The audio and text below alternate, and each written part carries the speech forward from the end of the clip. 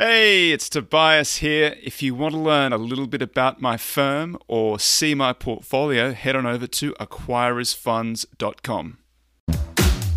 Tobias Carlisle is the founder and principal of Acquirers Funds. For regulatory reasons, he will not discuss any of the Acquirers Funds on this podcast.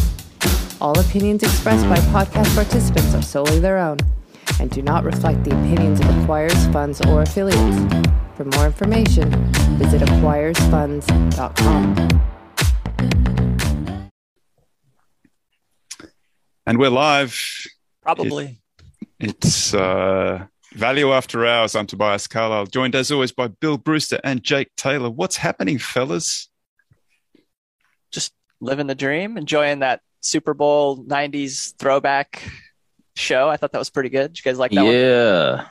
Shit was hot. I needed more Fitty, though. I could have used another couple verses from him, but that's okay. That was good. Yeah. I watched it with the in-laws, and they were just baffled. All these, like, the 90s hip-hop came on, and my wife was just like, yes. But no, that was only directed to the middle-aged folk among us. Us pre-boomers.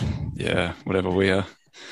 My dad texted me after. He's like, I like Dr. Dre. I was like, where the fuck have you been since I've been bumping this shit? Like, who are these people? You mean 1990? They're old men. Yeah. It's like, hey, this guy's pretty good. That's fun. Yeah. Right? I did see a funny tweet that said that Dr. Dre's been the most believable doctor that we had on TV in a couple of years.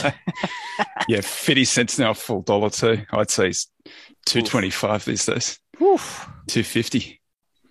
He did. I rewatched it. I did see how he got himself up there. He was not helped. So I give him props on that. He got himself down. They got away when he got down though. Yeah, at his age, I got mad respect for that. Yeah, I didn't realize Eminem was doing the knee thing. I thought I didn't even see that. Like morning Tupac. That's how out to lunch I was on that, because he did it while Dre played the intro to the Tupac song. That makes sense. I found myself because I saw the Jimmy Iovine thing, but that was cool. I found myself really, really sad that Nate Dogg didn't come out because he's dead. Yeah, as a hologram, or what was your plan? I was sad about that. And then somebody mentioned, like, because I quickly tweeted that it was sad that Nate Dogg wasn't there, and they were like, "What about Tupac?" But in my head, like, Tupac's so big and has been gone so long that it wasn't really even possible for him to be out. I kind of forgot Nate Dogg was dead, and that reminded me, and I feel bad about that. Yeah, I like California. Love that song. Still prefer Tupac's version. Dr. Dre did serviceable version of it. Yeah, well, he just dropped his own verse. Yeah, he just got his verse in. That's fine. Pac's verses. Pac is sick. Was sick. His shit's still awesome. Might still be on an island somewhere. We don't know. I don't think that's what's going on. Okay. Maybe. Who knows? How crazy would the world have gotten if he would have come out, though, on stage? Like, I'm back. Yeah. That would have been sick. Way to announce it. What do we got on deck for today, fellas? Just Super Bowl talk the whole time. Yeah. Basically going to recap sports. 90s rap. Recap the Super Bowl. LA Rams won. Good if you're a Los Angeles. We got Berkshire buying Fwana. Yeah. 2 years too late. Better late than never. And Activision, too, apparently, yeah. Warren must have liked that Drive to Survive show on Netflix. It is pretty great. I'm going to go with Ted on this one. I think it's a Ted. Yeah. I do think it's a Ted one. Yeah, it is a little bit late, isn't it? But anyway, good pick. JT, what do you got on deck? I've got some veggies for us that I'm titling Agility. So we'll see. I'm actually going to need your help on this one, TC. So you're going to you factor heavily in it. Not that agile these days, but I'll try my best. What about you, Bill? What do you got? I got some general thoughts. I'll go last. Some riffing? Any riffing? Yeah. Yeah, there's some riffing. Okay, I like riffing. JT did double duty this week. He gave me an article. I did have something else, but this is a great article, so I'm going to do it. Just funnily enough, answers I think some of the questions that we had last week. Not necessarily not necessarily going to resolve them forever, but this interesting out of sample testing for the value factor. I thought that this has only just come out, this paper, but I'm pretty sure this is what Mikhail Samanov was talking about when he did his 200 years of value. It sounds very similar to it. I haven't had a chance to confirm yet, but there's a new paper. Basically, they looked at some data going way back, and so I'll talk about that a little bit. Shout out to my MoneyGram peeps that were playing the merger arb. Good job. Don't know anything about that.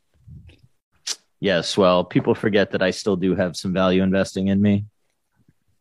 Can you guys do a segment on what it's like to be a professional full-time investor? I'll tell you what it is. It's a lot of you get your teeth kicked in all the time, and then you wonder if you're dumb, and then it works, and then you think you're smart, and then it doesn't work, and you think you're dumb again.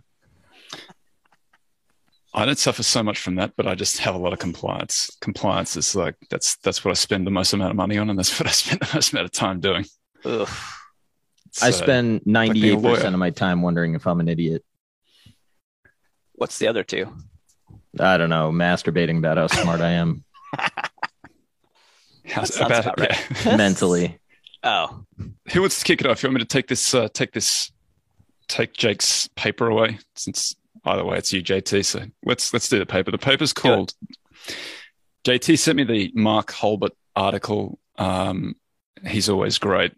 He's picked up this paper and he's done a pretty great job with it. I just tweeted out the relevant chart. It's kind of interesting. Shout out to my man Scott for sending it to me first. So it's the network provides, That is good. Yeah.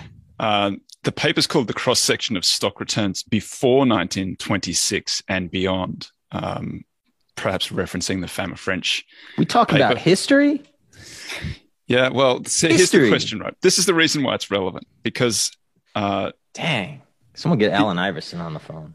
The original research, the sort of value research, the original stuff came out in, it was like 1992. This was the Fama French article, and it ran back to 1963. So it was a pretty short window of data that they had.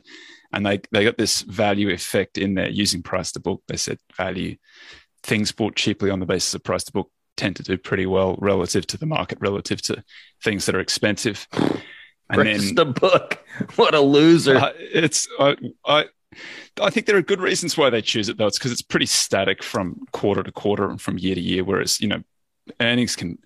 low earnings don't necessarily indicate that something is cheap. They might just be, or expensive. They might just be depressed. And so, I think it made sense back in the day. What is it to recreate a business? What is that? The F score? What am I trying to?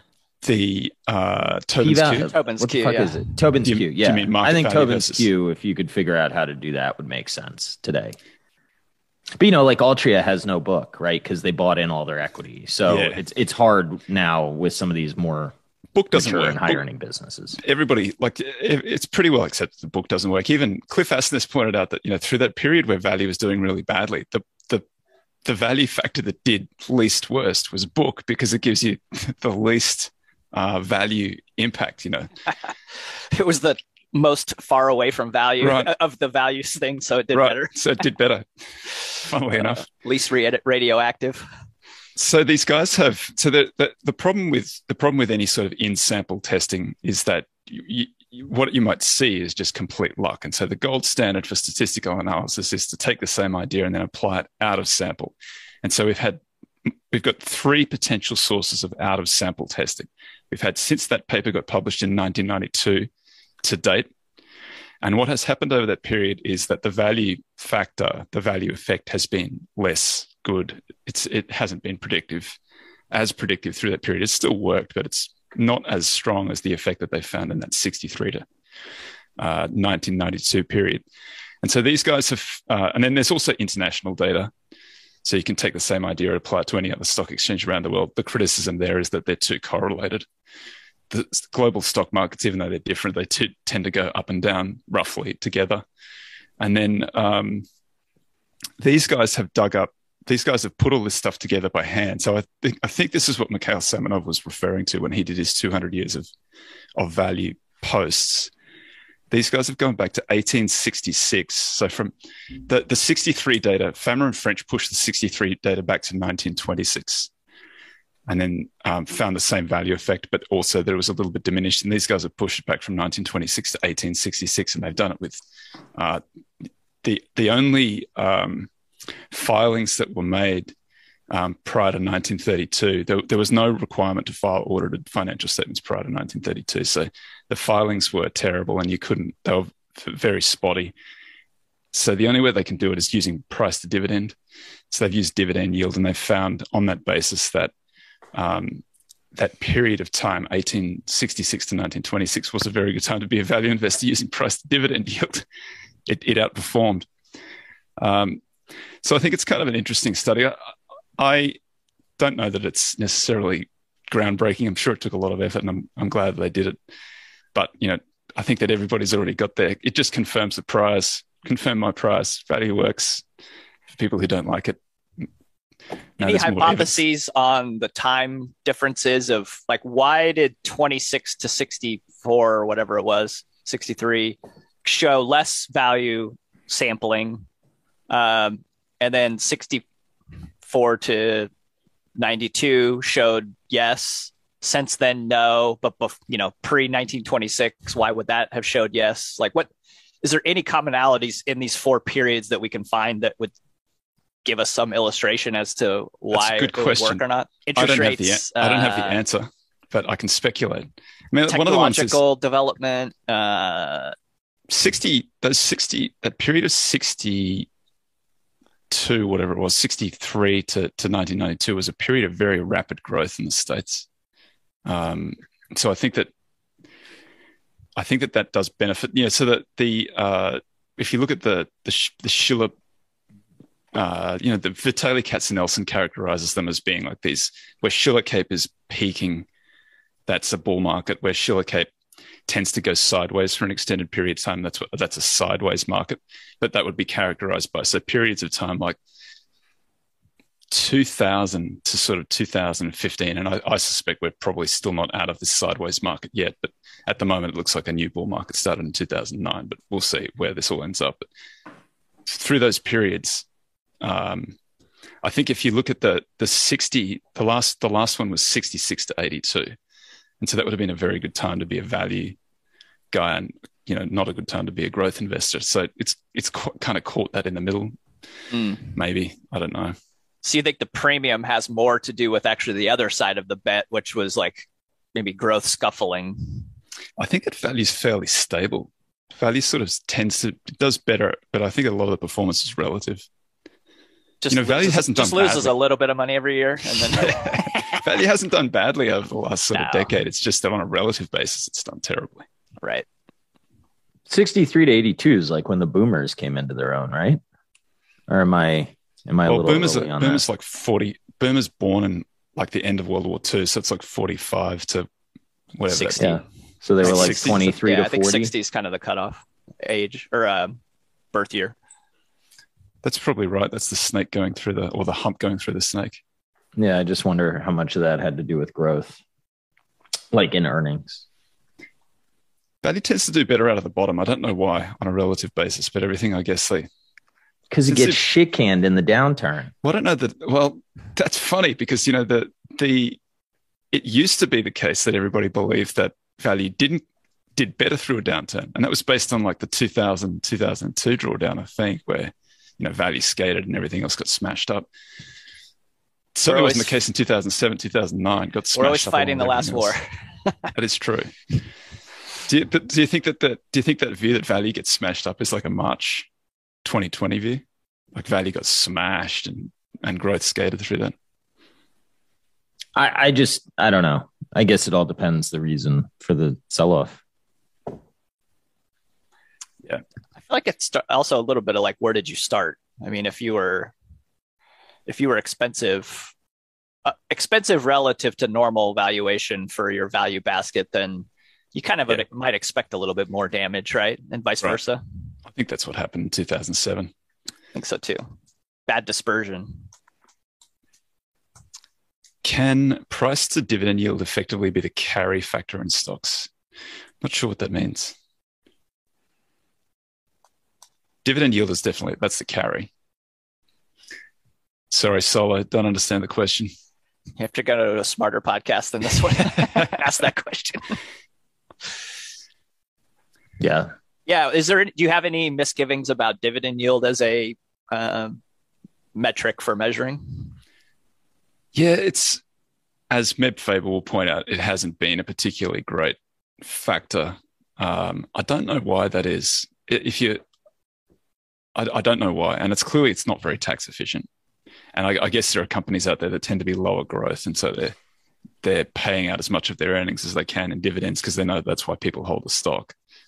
And so maybe you get to a point where you're just underinvesting in the business so that you can keep on servicing the yield.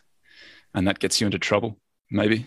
Could be. I mean, if historically, it wasn't until maybe like the early 80s where aside from a few very iconoclastic, outsiders type of CEOs, where they were doing any buybacks. So that was your other outlet for return of capital to shareholders. So if it was only dividend for most of that time period before that, then kind of would imagine it would be a more realistic measurement, but less so now when you have also buybacks as a potential.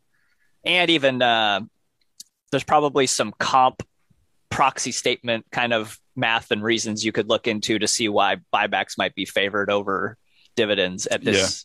Yeah. It's just the incentives for management kind of push them towards buybacks more. They're also more tax efficient. I mean, if you sell pro rata into your buyback, you get advantage tax rates. And you get to decide if you want the dividend or not as the shareholder, which I like. Yeah, you can have it whenever you want too. You can time it whenever you want. Lower tax. There's a lot of good reasons for doing it that way. Yeah, why they're not more shareholder yield funds, I don't know. Meb's got a great idea with his shareholder yield, which is buybacks plus dividend yield. It's an incredibly strong factor because it's, I think it tells you that management is doing the right thing when they're buying back when it's undervalued. If the yield is significant or the buyback yield is significant, that's a pretty good indicator that they're shareholder friendly or they've got options struck at the right price, one or the other. Well, I mean, I think interest rates matter here as well. Imagine that I lay before you as the CEO your palette of potential options to, kind of color your own coloring book of capital allocation. And one of them is redeploy money into your own business, right? And when you look at your swath of potential investment opportunities inside your business, the lower the rates are, the more internal projects are going to pencil out as positive NPV projects. So I think, it's possible that we have pushed towards more reinvestment within the business, even sometimes maybe when it hasn't been the best idea because rates are lower. And if you are an investor on the other side of that, then you're deciding, okay, do I want the money back or do I want them to retain it? And you have nowhere else to really put the money, right? Because yields are so low with bonds or wherever else. You're like, well, shit, they might as well just keep it. And hopefully maybe they know what to do with it better than I can. I'm Tina, right? There is no alternative. And there's kind of a Tina when it comes to capital allocation as well for you. You're heavily incentivized to do what Curate did, right? Where if you're trading really cheaply, you go and issue a whole lot of bonds and get the cash in for that, and then go and arb that by buying back your stock. That's a no-brainer for a lot of these positions. Like, I don't know if we necessarily want all of the businesses in the country doing that, though. Well, that's effectively what's happened. If you look at corporate balance sheets and you look at buyback timing, there's been an LBO going on for 7 years now, but whether that is good or bad in the longer term, we're going to find out. Like Buffett always says about everything with economics, and then what? So I don't know if we know the answer yet to, and then what? Just convert to Bitcoin. Don't pay it back in, or just inflate it away. Like that works too. Yeah, it's great. So you have to feed a family. And You want to do your veggies, JT? Sure. So this is a segment on agility, and it's from this terrific little book called Certain to Win by Chet Richards, and he was an acolyte of John Boyd. And until Toby comes out with his book on strategy, Grandmasters, this is a really nice starting point. So I thought I would just go through some of the stuff that I found useful in the book, and please jump in and add, because I know that you have all kinds of great stories that are going to be way better than you probably should have done this segment instead of me. But so we'll start out with let's just talk about agility in general. And I'm going to give you an example of it. My 10-year-old, who's not a math or any kind of prodigy, could beat a grandmaster at chess with one simple rule modification. He gets to take 2 turns for every 1 turn of the grandmaster. Okay. Now, there's this idea called Lanchester's model, and it's sort of like what you imagine when you look at playing Risk or something, and you have all the little pieces on the board, and they're fighting. And the idea is it's like a red team versus a blue team, and you have the number of kind of troops or whatever, tanks, whatever unit that you want to count. And then you have the effectiveness of that unit. So their firing rate, things like that, how much damage can they inflict? And so Lanchester's model is basically kind of playing out a little game of back and forth of, okay, we have 100 units of blue and 200 of red, and blue's firing capacity is 2x of red's. Seems like an even match, right? We have twice the firing power, but half the number. Well, it turns out you actually need 4 times the firing rate to be able to beat a 200 or, a double of the units if you actually play out the iterations a little bit.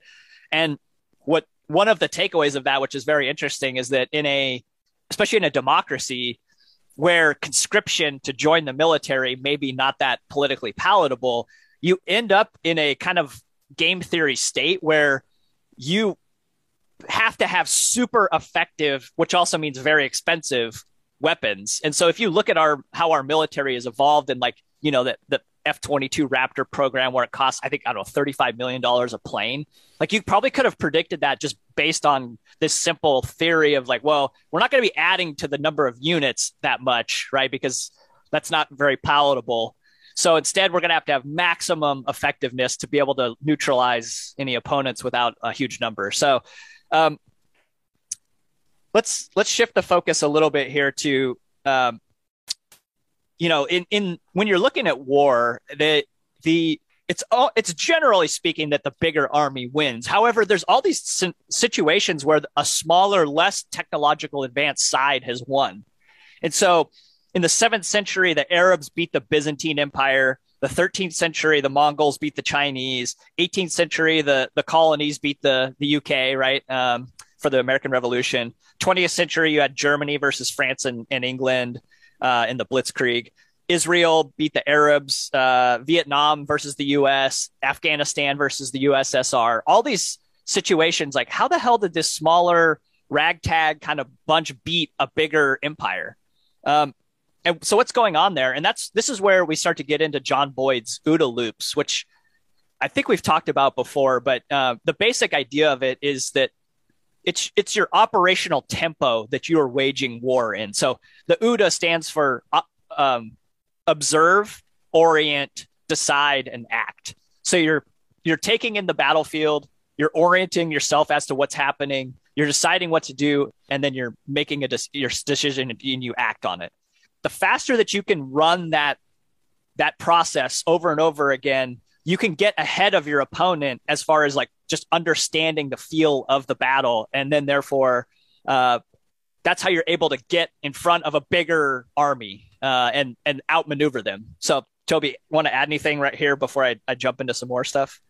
Just that Boyd was a fighter pilot. And reading the stories in the book, I think that it's pretty clear that Maverick and Top Gun is based on Boyd as a fighter pilot, including that pancake maneuver where they fly right by. That was one of Boyd's favorites that he pulled on a Superior in Korea. Oh yeah, he buzzed the tower. No, where they the upside down, yeah. Basically, no. Wait, they send out as a training mission when they. I'm gonna hit the brakes and they'll fly right by. Yeah, well they send out. That's right. They send out. Okay. They send out the new guys have to fly in front, and they're being pursued by the guys who are veterans. And you always lose in that position because the other guy's already able to fire at you. But Boyd hit the brakes and they all flew right by, and they hadn't seen anything like that before. And then he turned around and he hosed them, as he likes to call it. And so that's where all of his theories began with him as a fighter pilot, where he worked out that if you could turn faster, so maneuverability, agility was more important than speed or anything else, that if you could get inside the turning loop of the other side, which is why an OODA loop kind of that's the basis for it. Just an interesting story. Yeah. So one thing Boyd talked about too was like his whole career was based on energy maneuverability, like EM, and exactly what you just said, right? Like kind of being able to make sudden changes in movement. It's not even speed, because speed implies momentum, which then it kind of has a sustainability to it that makes you predictable. So the MiG was actually like oftentimes had better characteristics than the F-86 that was often fighting against each other and like in combat training. And they figured out that what it was that the F-86 had a bubble canopy so he could observe more. Like it's the very beginning part of it. It's something as simple as like just being able to see things better was a big difference.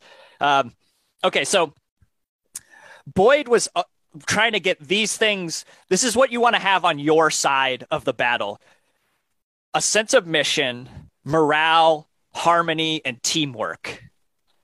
I know, Toby, we've talked a little bit about this before in other contexts, like I think offline, but just that when you're flying a flag that is like attractive and like you could almost get the other side to join you because like they start to believe in your mission more than their other mission. Like you have the game like 3/4 won, right? Yeah, there's a great line from Michael Dell where someone said, "Why don't you do more acquisitions?" And he said, "I try to buy all of my competitors one customer at a time." So that's a pretty good line. Yeah. So if you can get all those things on your side, it will allow you to appear ambiguous, be deceptive, generate surprise and panic, and then seize the initiative. So they're always scrambling, right? Which then will cause your enemy to become bickering, scapegoating amongst each other, confusion, panic, rout, and then eventually surrender. And that's what happened in each one of those battles that we said historically, like where the smaller one beat the... And maybe talk a little bit about like Lawrence of Arabia at this point, because he was like a grand master at this, right? It's funny how just shout out to Victor Hargrave. Thank you very much for the tip, and to Jeff Nolan. Thank you too. Yeah, there was this, Lawrence of Arabia was like this towering figure for a long period of time. We've just sort of, I don't know whether it was Lawrence of Arabia, the movie was huge, and it's just sort of fallen out of common consciousness or something like that. But T. Lawrence was in World War II, British intelligence officer in Turkey, and he was sent out, and he fought with the Bedouin, or he got the Bedouin and the tribes to come and fight with him, and so they basically found a way to They fought this guerrilla warfare where they found a way to confine the Turks to their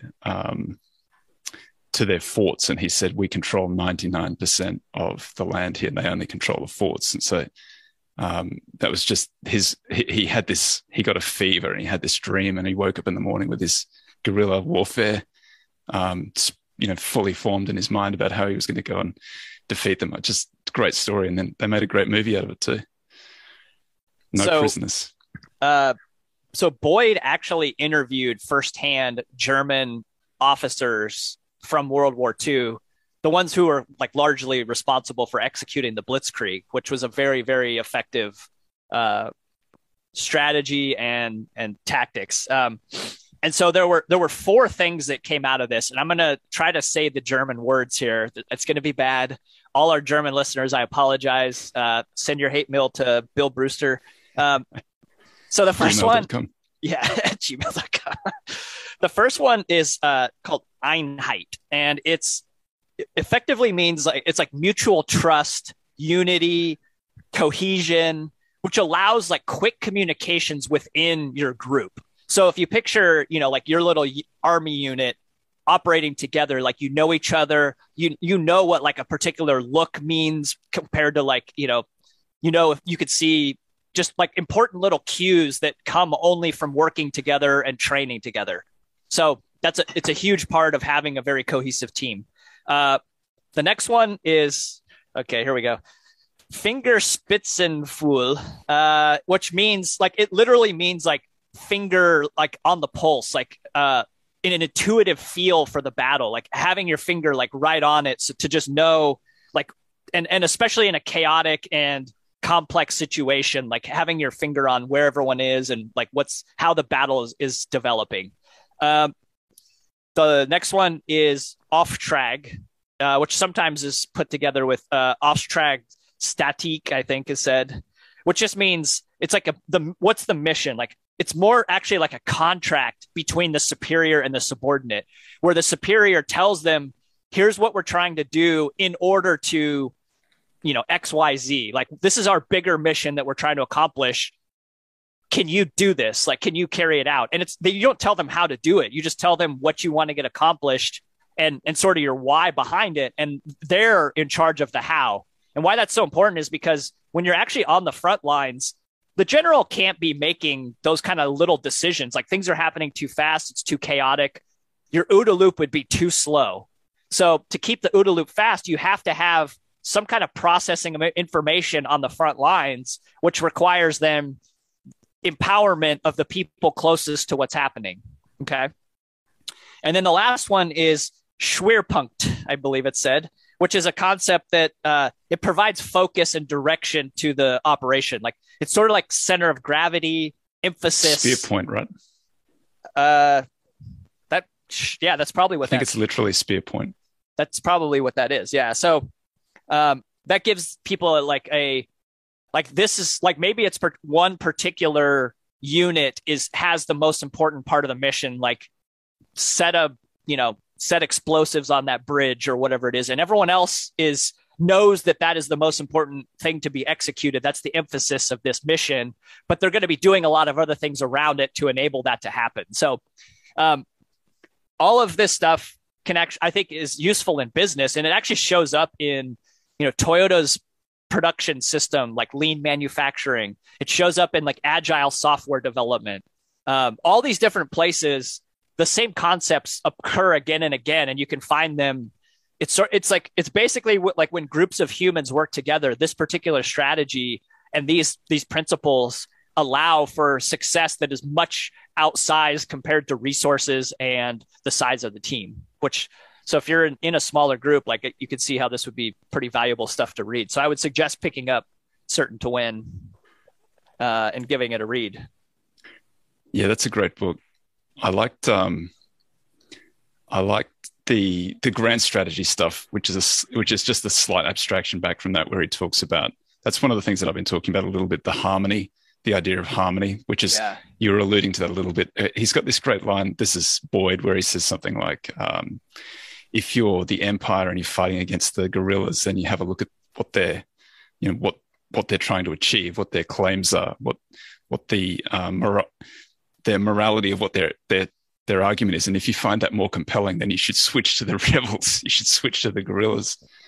So I think that's kind of like, I think there's something humane in Boyd's analysis, and I think that there's some truth in it, where he says he's striving for harmony, which is something that Sun Tzu talks about as well, very unexpectedly, that the most harmonious group is the one that tends to succeed. Yeah, I mean, you can sort of imagine this. I don't know. There's playing out in Ottawa today. It feels like some people may or may not be on the right or wrong side of history there. We'll see. But shout out to our Canadian friends. Yeah, so both of my uncles are truckies, so I'm pro truckie. Yeah, I have nothing to add. Thanks, Charlie.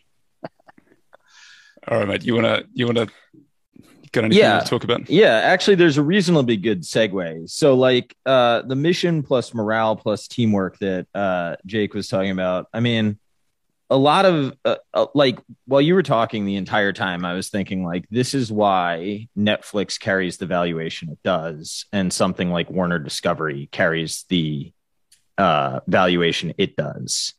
And like, I think that sometimes there have been a couple comments that I think warrant at least some clarification, because I do think like sometimes I take shots at value guys, and it's really me just talking to my old dumb self. And if you disagree with me, that's probably good, because you're right and I'm wrong. And I'll learn it eventually. Somebody had commented on oil saying that I've dismissed it. I have not dismissed oil. I've dismissed my ability to trade an oil cycle. Okay. If you want to know my dismissal of it, I dedicated a podcast to it with Will Thompson. You can listen to that on why it's going to take a little bit longer. My history in commodities involves me buying Intrepid Potash in 2016 as a debt restructuring. I didn't own it when it ripped from 8 to 46 recently. I bought Freeport McMoran in December of 2015. Didn't own it for any of the run. I bought Cameco in 2019. Didn't own it for any of the run. I bought. You're just early. Yeah, one other one that so like my view of the world is I am not capable to look at commodity businesses and hold them. And I'm not even convinced, but for COVID, a lot of this commodity supply chain stuff happens. I don't know how to do the earnings power normalized. Like, if you know and you think I'm wrong, good for you. Go make money. Like, I don't care if I'm right or wrong on that. It's not my game. I have one commodity investment. I know absolutely everyone involved, and I think I know everybody's exit plan and what they're planning to do. That's the kind of commodity bet I want to make, and I reluctantly make that bet. This take on like value versus growth, I think sometimes what some listener referred to me as, I don't know. He used a fancy word for moody. I think like at the end of the day, sometimes I just don't give a shit about this debate. And it's because like I'm looking or attempting to look at, like a private equity type lens. And I know that this is super like overused and stuff, but like the stuff I own, Swedish Match, Charter, Berkshire, Microsoft, Google, like all of that is shit at Facebook, unfortunately, recently, is stuff that like I think are good businesses that have growth ahead of them, trading at reasonable valuations.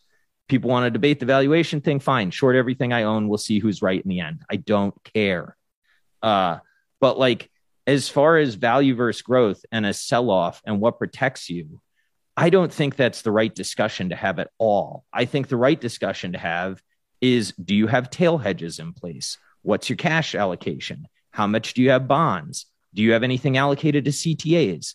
Those are the conversations that I think are more appropriate.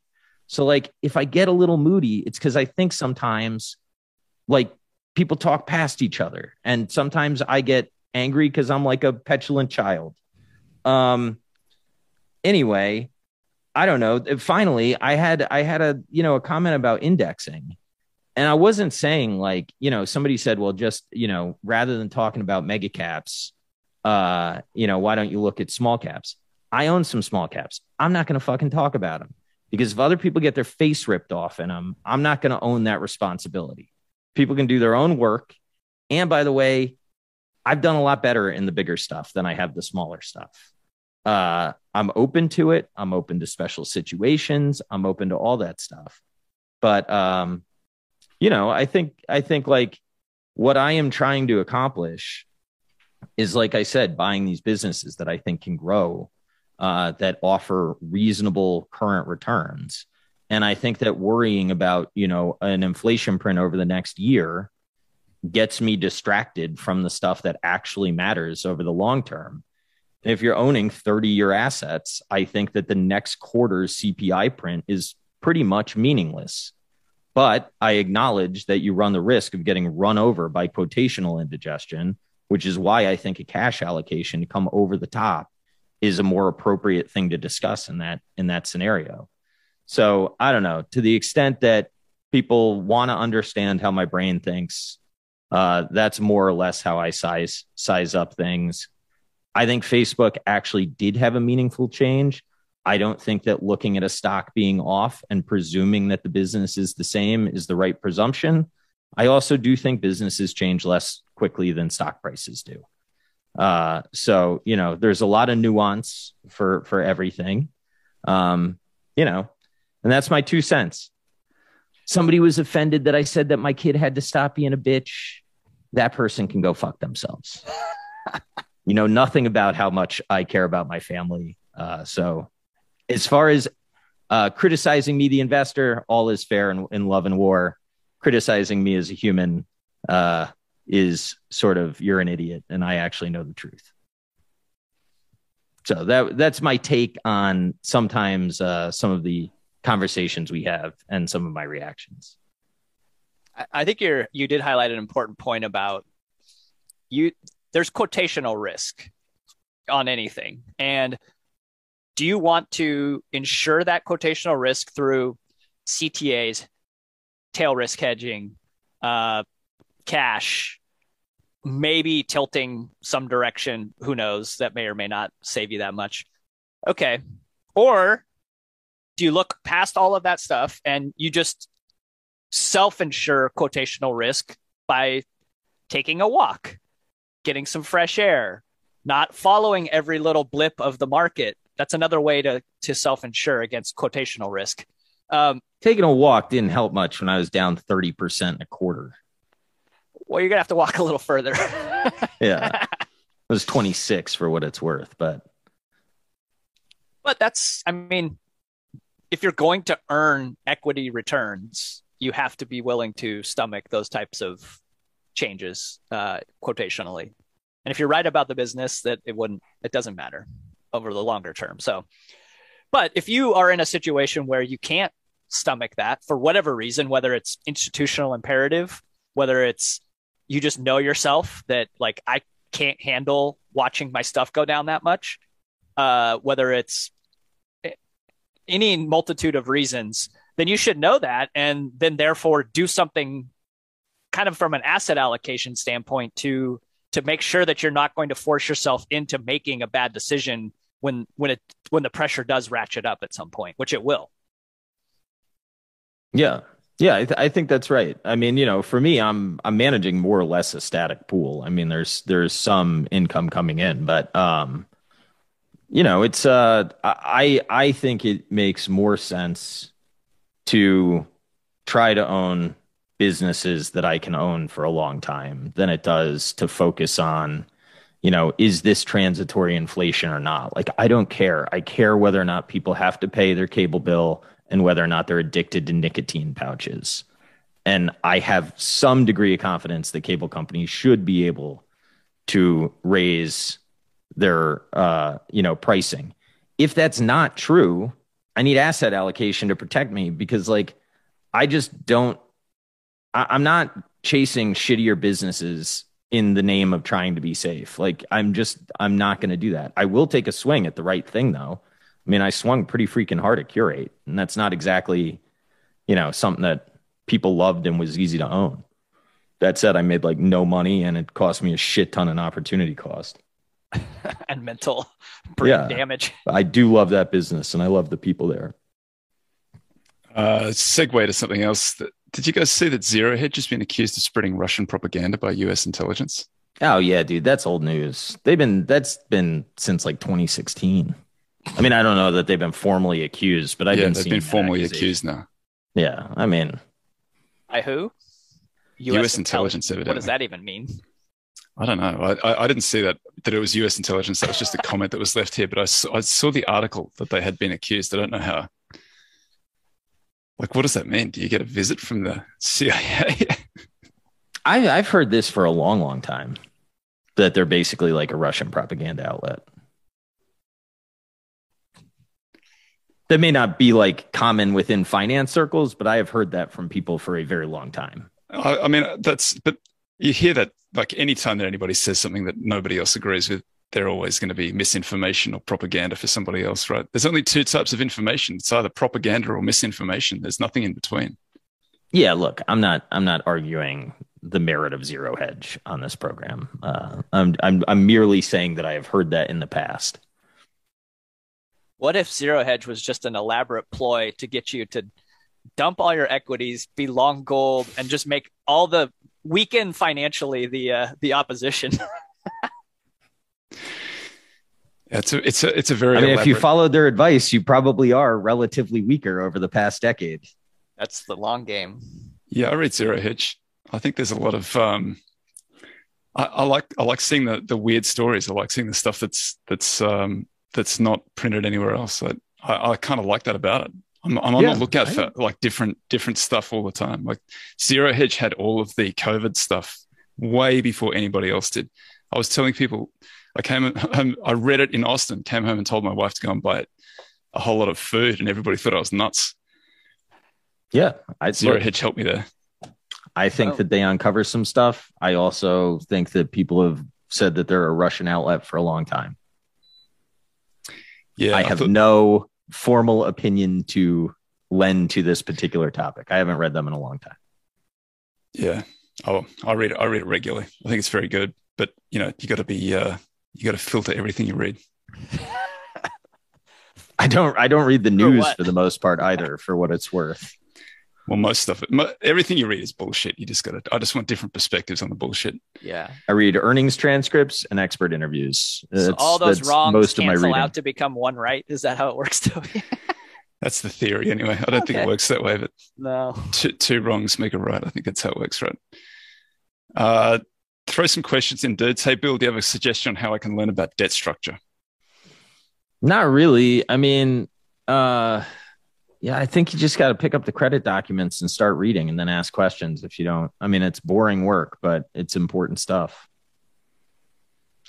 On Curate, I had to ask people that actually work in debt whether or not I was missing something. I mean, there's so many different tranches of debt that like searching for a negative can be very annoying in reading debt packages. So I had to check my work and, we'll see. Who knows whether or not I was right or wrong in the long term.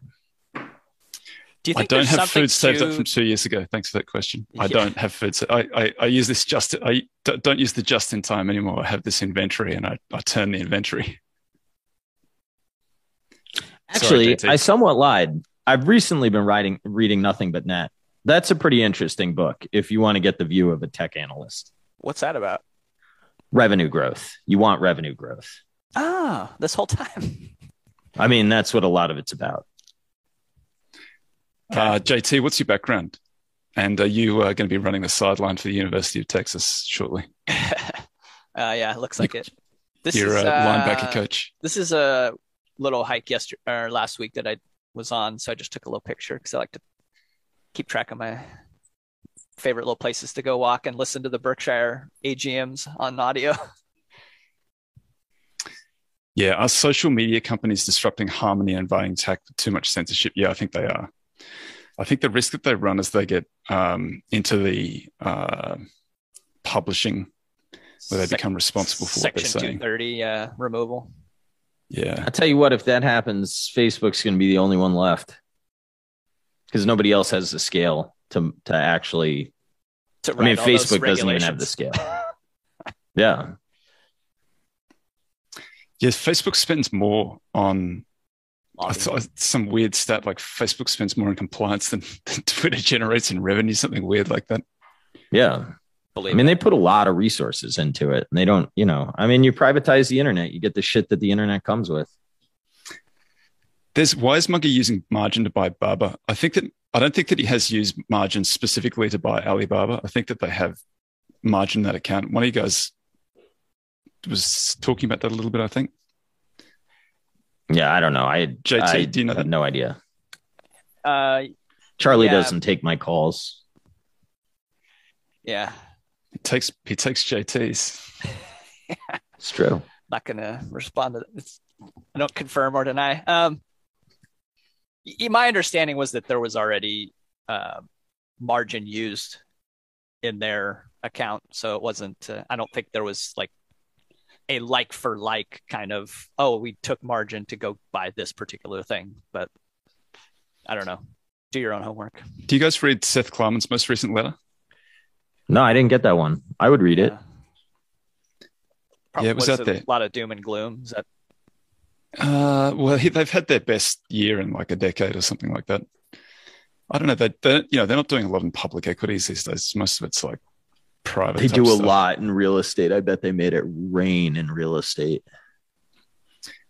I find all those letters, I've just read so many letters now that it's very rare that you see something new in a letter. I find they're all, I could have, you could feed all of Klarman's letters into a algo, and then it just spits and it would have written the same letter. Yeah, true.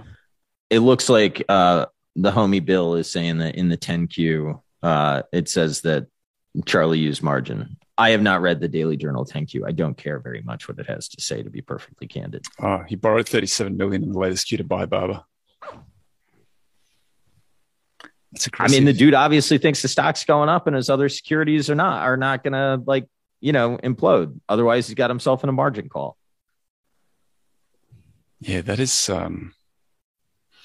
aggressive. Well, Charlie's never not been aggressive. That is true.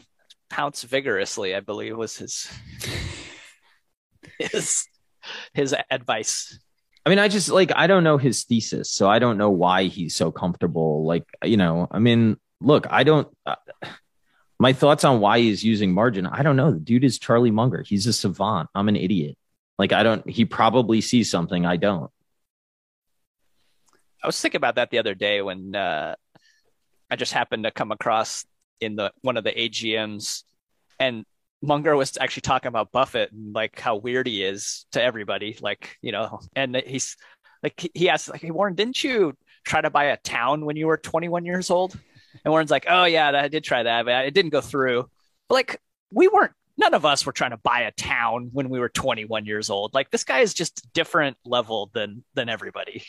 And so to think I'm going to be the next, come on, get out of here with that. The other thing is the thing about Daily Journal, this is the risk with any corporation that somebody's got control of. If you don't like what he's doing, you can sell the stock. But expecting Charlie not to be Charlie, I don't think is very fair. And Charlie's going to do whatever Charlie wants to do. And if you disagree, sell. I probably would have sold when they had all that shit with the Buffalo News. I probably would have been like, what are these two guys doing? Incinerating cash on fire, fighting a newspaper war. You don't like it, leave. If you trust them, trust them.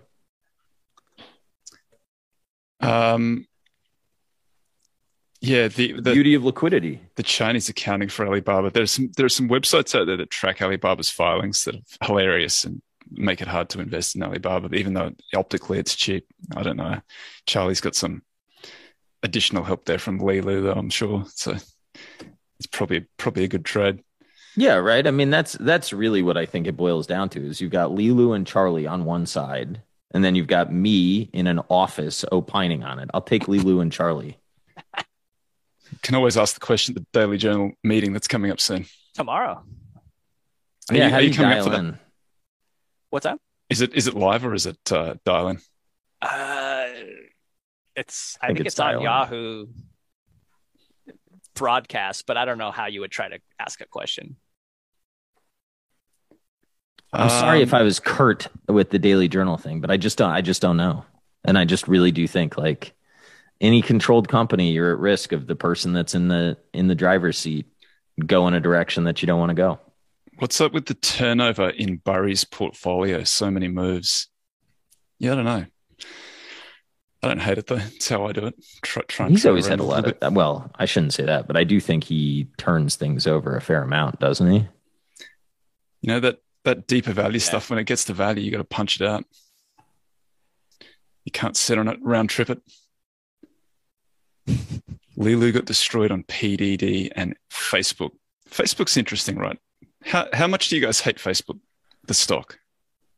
I mean, I'm long it, so I don't hate it, but I also think that people that don't understand what's going on there are completely fucking blind to the change that's going on there. Were you long before or after the dump? Before. Yeah, it's kind of interesting now, right? I don't know. I thought it was interesting before, but I do think that fundamentally, deep value before might be deep value now.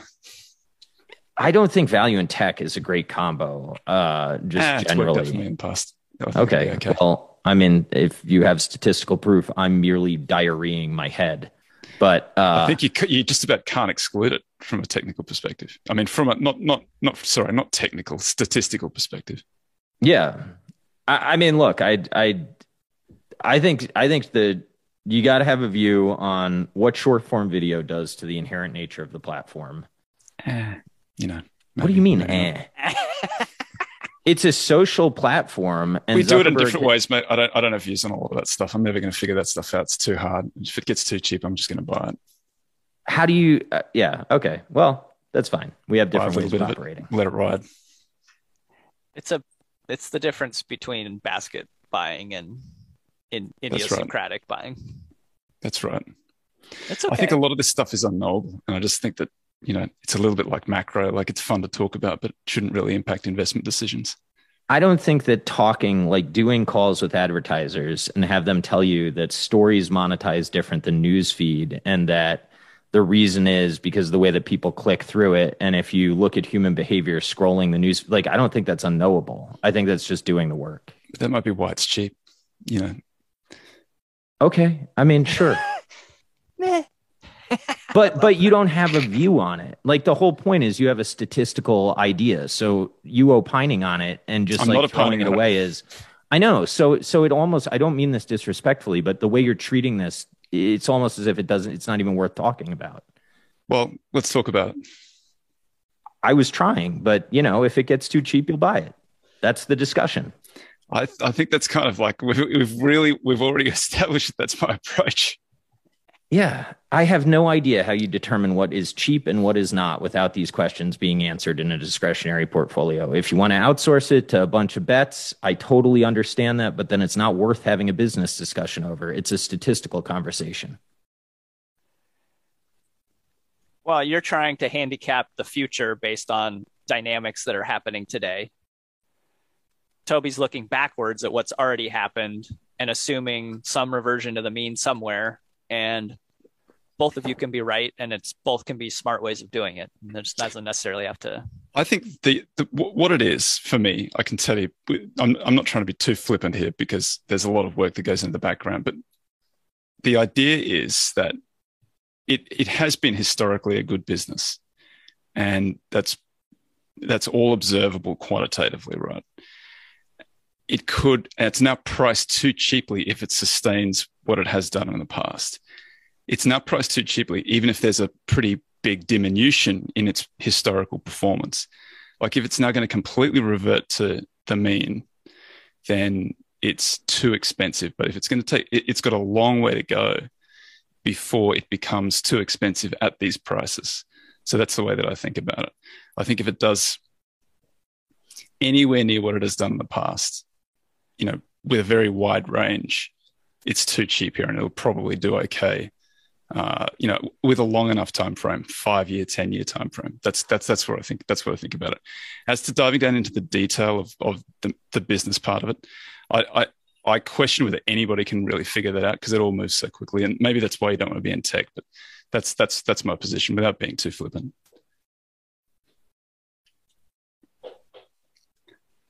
All right, fellas, that's time. This is fun. Dead air. I question how you can invest without questioning that stuff. So, but statistically, cheap bets is the way you can do it.